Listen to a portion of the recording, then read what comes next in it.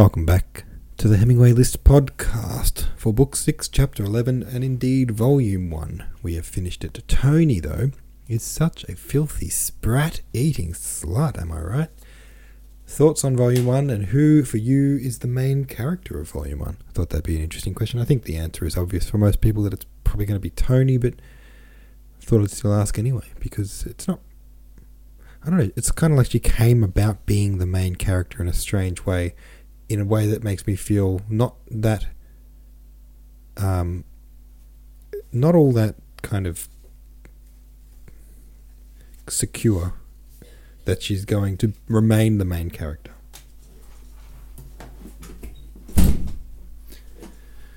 Techrific again coming in with the correct podcast link. Thank you for that, Techrific.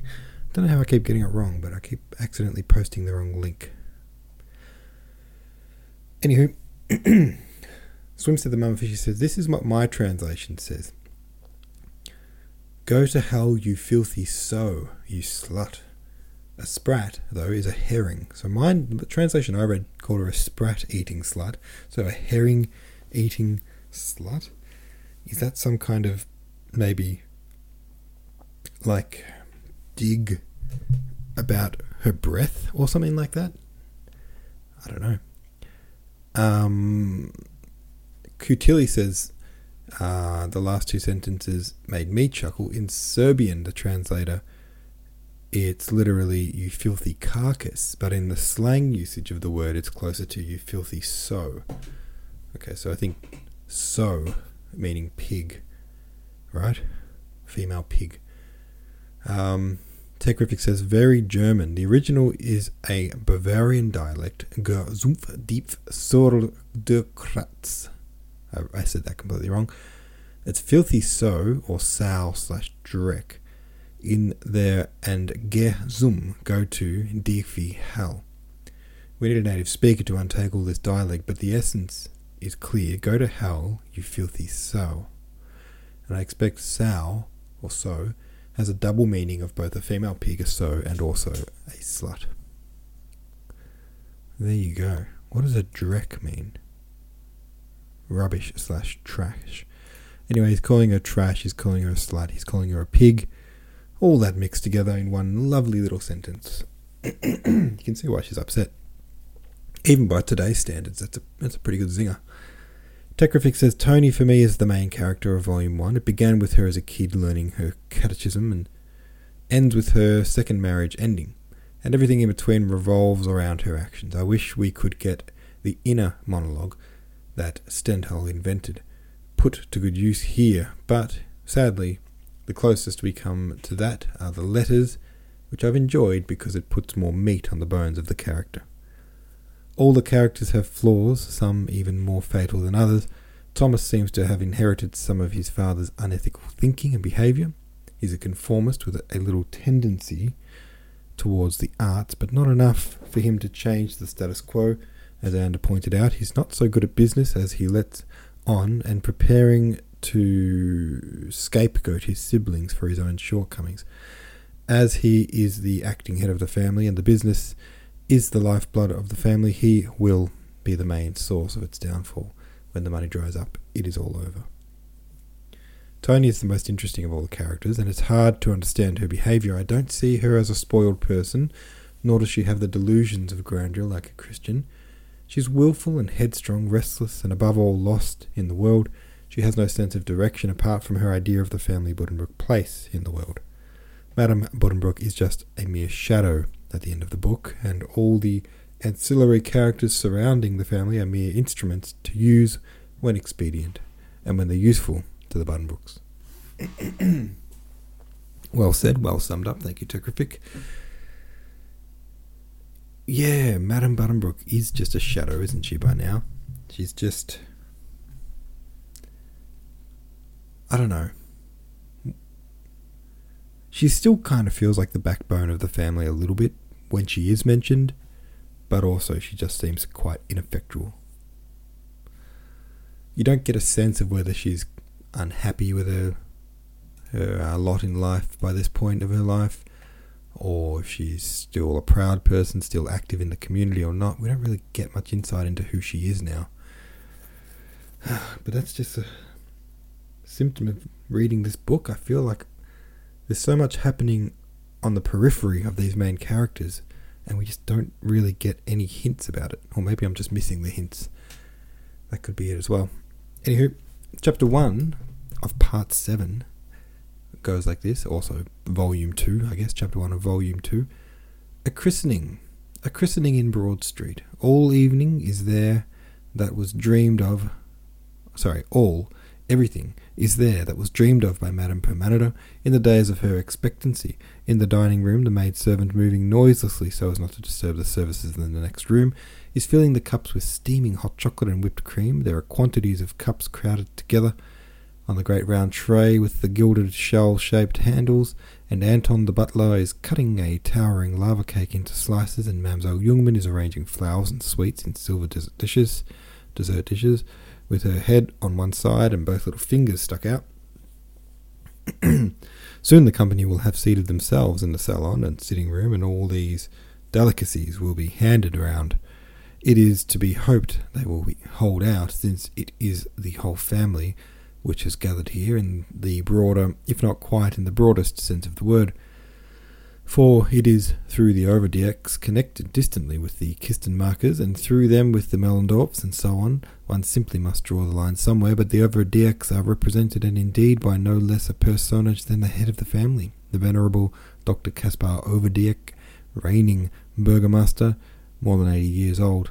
He came in a carriage and mounted the steps leaning on the staff and Thomas Buddenbrooks' arm.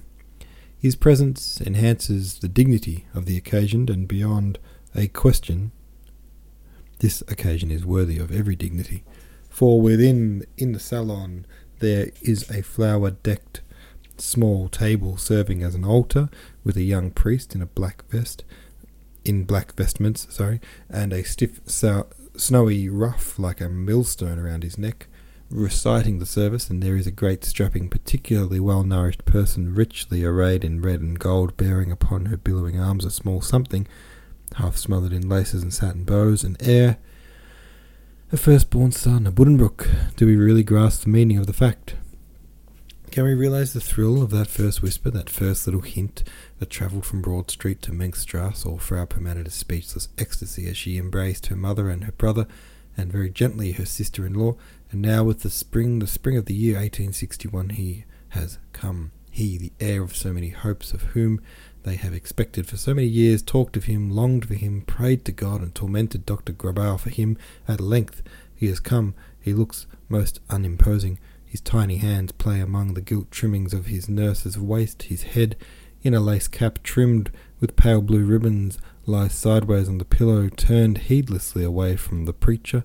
He stares out into the room, at all his relatives, with an old knowing look. Those eyes under their long-lashed lids blend the light blue of the father's and the brown of the mother's iris into a pale, indefinite, changeful golden brown. But bluish shadows lie in the deep corners on both sides of the nose, and these give the little face, which is hardly yet a face at all, an aged look not suited to its 4 weeks of existence. But please God, they mean nothing, for has not his mother the same, and she is in perfect good health? And anyhow he lives, and is a son, which was the cause 4 weeks ago for great rejoicing. He lives, and it might have been otherwise. The consul will never forget the grip of good Dr. Grabau's hand, as he said to him 4 weeks ago, when he could leave the mother and child, "Give thanks to God." My dear friend, there wasn't much to spare. The consul has not dared to ask his meaning. He put from him in horror the thought that his son, this tiny creature yearned for in vain so many years, had slipped into the world without breath, to cry out almost like Antony's second daughter. But he knows that hour 4 weeks ago was a desperate one for mother and child, and he bends tenderly over Gerda, who reclines in an easy chair in front of him, next to his mother, her feet in patent leather shoes, crossed before her on a velvet cushion. How pale she still is, and how strangely lovely in her pallor, with that heavy dark red hair and those mysterious eyes that rest upon the preacher in half-veiled mockery. Her, Andreas, Pringsheim, Pastor Marinas, succeeded thus young to the headship of St. Mary's after old Collinger's sudden death. He holds his chin in the air, and his hands prayerfully folded beneath it. He has short curly blonde hair, and a smooth-shaven bony face with a somewhat theatrical range of expression, from fanatical zeal to an exalted serenity.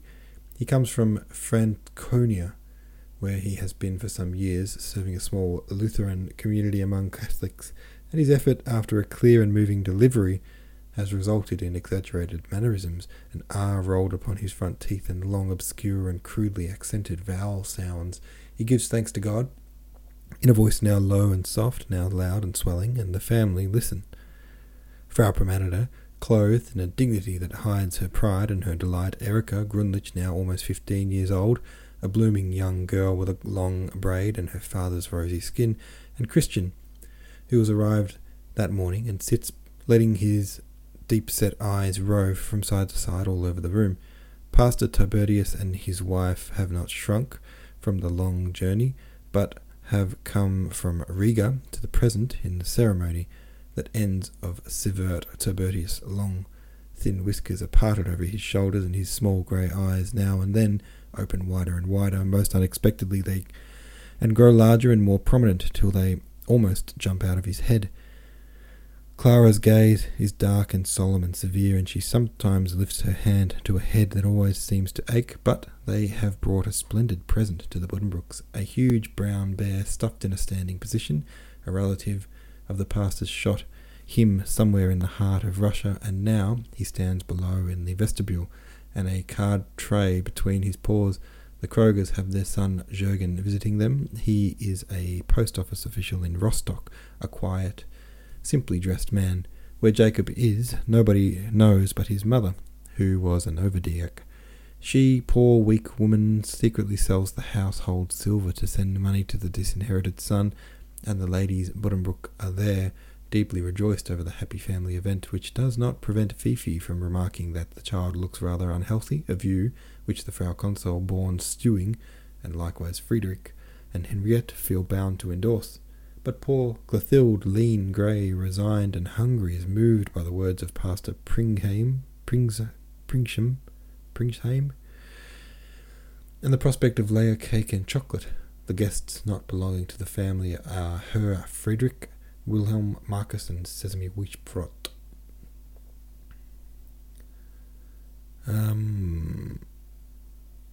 Now the pastor turns to the godparents and instructs them in their duty. Justus Kruger is one. Consul Buddenbrook refused at first to ask him why invite the old man to commit a piece of folly. He says he has frightful scenes with his wife every day over Jacob. Their little property is slowly melting away out of pure worry. He is even beginning to be careless in his dress. But you know what will happen. If we ask him, he will send the child a heavy gold service and refuse to be thanked for it. But when Uncle Justus heard who was to be asked in his place, Stefan Kistenmacher had been mentioned, he was so enormously piqued that they had to ask him after all. The gold mug he presented was, to Thomas's great relief, not exaggeratedly heavy. And the second godfather, it is this dignified old gentleman with the snow-white hair, high neckband and soft black broadcloth coat, with the red handkerchief sticking out of the back pocket, sitting here bent over his stick, in the most comfortable armchair in the house. It is, of course, Burgomaster Dr. Overdiek. It is a great event, a triumph. Good heavens, how could it have come about? He's hardly even a relative. The Buddenbrooks must have dragged the old man in by the hair. In fact, it is rather a fate. A little intrigue planned by the consul and Madame Permaneder. At first it was merely a joke, born of the great relief of knowing that mother and child were safe. "A boy, Tony," cried the consul. "He ought to have the burgomaster for godfather." But she took it up in earnest, whereupon he considered the matter seriously and agreed to make a trial. They hid behind Uncle Justus and got him to send his wife to her sister-in-law, the wife of Overdiek the lumber dealer. She accepted the task of preparing the old father-in-law. Then Thomas Buddenbrook made a visit to the head of the state and paid his respects, and the thing was done. Now the nurse lifts up the child's cap, and the pastor cautiously sprinkles 2 or 3 drops out of the gilt-lined silver basin in front of him upon the few hairs of the little Buddenbrook, as he slowly and impressively names the names with which he is baptizing him. Justus, Johann, Caspar. Follows a short prayer, and then the relatives file by to bestow a kiss upon the brow of the unconcerned little creature.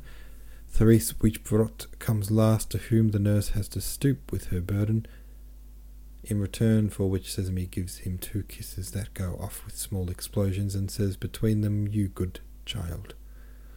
3 minutes later the guests have disposed themselves in salon and living room, and the sweets are passed, even Pastor Pringsheim, the toes of his broad shiny boots showing under his black vestment, sits and sips the cool whipped cream of his hot chocolate, chatting easily the while and wearing his serene expression, which is most effective by way of contrast with his sermon. His manner says as plainly as words, "See how I can lay aside the priest and become the jolly ordinary guest." He's a versatile and accommodating sort of man. To the Frau Consul he speaks rather unctuously, to Thomas and Gerda like a man of the world, and with Frau Permaneder he is downright jocose, making jokes and gestures fluently. Now and then, whenever he thinks of it, he folds his hands in his lap, tips back his head, glooms his brows, and makes a long face. When he laughs he draws the air in through his teeth in little jerks. Suddenly there is a stir in the corridor, the servants are heard laughing, and in the doorway appears a singular figure, come to offer congratulations. It is Grobleben, from whose thin nose, no matter what the time of year, there ever hangs a drop, which never falls. Gross. Grobleben is a workman in one of the consul's granaries, and has an extra job too at the house as boots. Every morning early he appears in Broad Street, takes the boots from before the door, and cleans them below in the court. At family feasts he always appears in holiday attire, presents flowers, and makes a speech in a whining, unctuous voice, with the drop pendant from his nose. For this he always gets a piece of money, but that is not why he does it. He wears a black coat, an old one of the consul's, greased leather top boots, and a blue woolen scarf round his neck. In his wizened red hand he holds a bunch of pale-coloured roses, which are a little past their best, and slowly shed their petals on the carpet. He blinks with his small red eyes, but apparently sees nothing. He stands still in the doorway with his flowers held out in front of him, and begins straightway to speak. The old Frau Consul nods to him encouragingly and makes soothing little noises. The consul regards him with one eyebrow lifted, and some of the family, Frau Permaneder for instance, put their handkerchiefs to their mouths. "I be a poor man, your honour, and ladies and gentlemen, but I've a feelin' here, and the happiness of my master comes home to me, it do, seeing he's allus been so good to me, and so I've come, your honour, and ladies and gentlemen, to congratulate the Consul and the Frau Consul and the whole respected family from the full heart, that the child may prosper, for that they deserve from God and man, for such a master as Consul Buddenbrook there aren't so many. He's a noble gentleman, and our Lord will reward him for all." "Splendid, Grobleben. That was a beautiful speech. Thank you very much, Grobleben. What are the roses for?" But Grobleben has not nearly done. He strains his whining voice and drowns the consul out. "And I saith the Lord will reward him, and the whole respected family, and when this time has come to stand before his throne, for stand we all must, rich and poor, and all one'll have a fine polished hardwood coffin, and t'other an old box. Yet all on us must come the Mother Earth at the last. Yes, we must all come to her at the last, to Mother Earth, to Mother—" "Oh, come, Grobleben. This isn't a funeral, it's a christening. Get along with your Mother Earth." "And these be a few flowers," concludes Grobleben. "Thank you, Grobleben, thank you. This is too much. What did you pay for them, man? But I haven't heard such a speech as that for a long time." Wait a minute. Here, go out and give yourself a treat in honour of the day, and the consul puts his hand on the old man's shoulder and gives him a thaler. Here, my good man, says the Frau Consul, and I hope you love our blessed Lord. I be loving him from my heart, Frau Consul. That's the holy truth. And Grobbleman gets another thaler from her, and a third from Frau Permanida, and retires with a bow and a scrape, taking the rose with him by mistake, except for those already fallen on the carpet. The burgomaster takes his leave now, and the consul accompanies him down to the carriage. This is the signal for the party to break up, and Gerda Buddenbrook must rest. The old Frau Consul, Tony, Erica, and Mamselle Jungmann are the last to go. Well, Ida, says the consul, I have been thinking it over. You took care of us all, and when little Johann gets a bit older, he still has the monthly nurse now, and after that he will still need a day nurse, I suppose, but will you be willing to move over to us when the time comes? Yes, indeed, Herr Consul, if your wife is satisfied. Gerda is content to have it so, and thus it is settled. In the act of leaving, however, and already at the door, Frau Permanida turns. She comes back to her brother and kisses him on both cheeks and says, It has been a lovely day, Tom. I am happier than I have been for years. We Buddenbrooks aren't quite at the last gasp yet, thank God, and whoever thinks we are is mightily mistaken. Now that we have little Johann, it is so beautiful that he is christened Johann. It looks to me as if quite a new day will dawn for us all. Alright, there we go. There's another chapter for you. A strange one. We've skipped a little bit ahead. I'm not sure how far, but cool. Chat about it in the comments, and I'll see you tomorrow.